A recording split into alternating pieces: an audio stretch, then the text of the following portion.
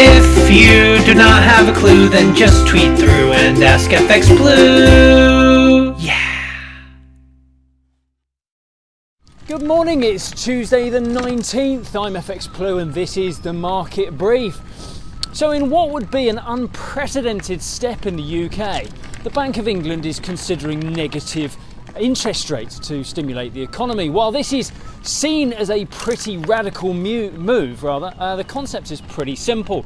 In order to encourage spending, so funds keep flowing through the economy, the banks would levy a charge for funds held on account instead of paying any interest.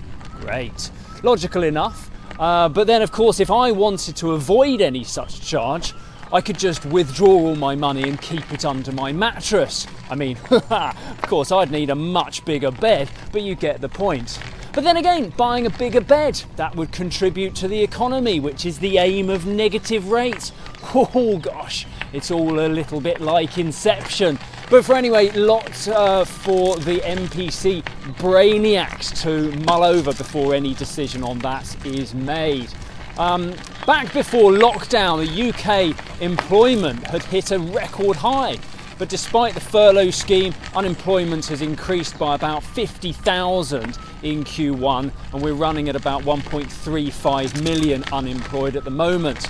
And then with both sides of Brexit giving a fairly negative assessment of progress so far, sterling has lost about 3.75% against the dollar so far this month. Yesterday we rallied a little against dollar weakness, closing around 122, but the trend does look like we could challenge the 120 level.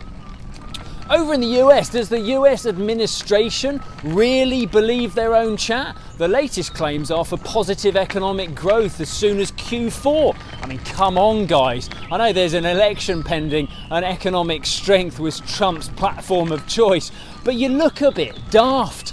COVID-19 is far from under control, with new pockets popping up all over the show, and the hospitality sector has been decimated, where up to 30% of bars and restaurants may fail to reopen after lockdown. It's hardly the foundations for a strong Q4.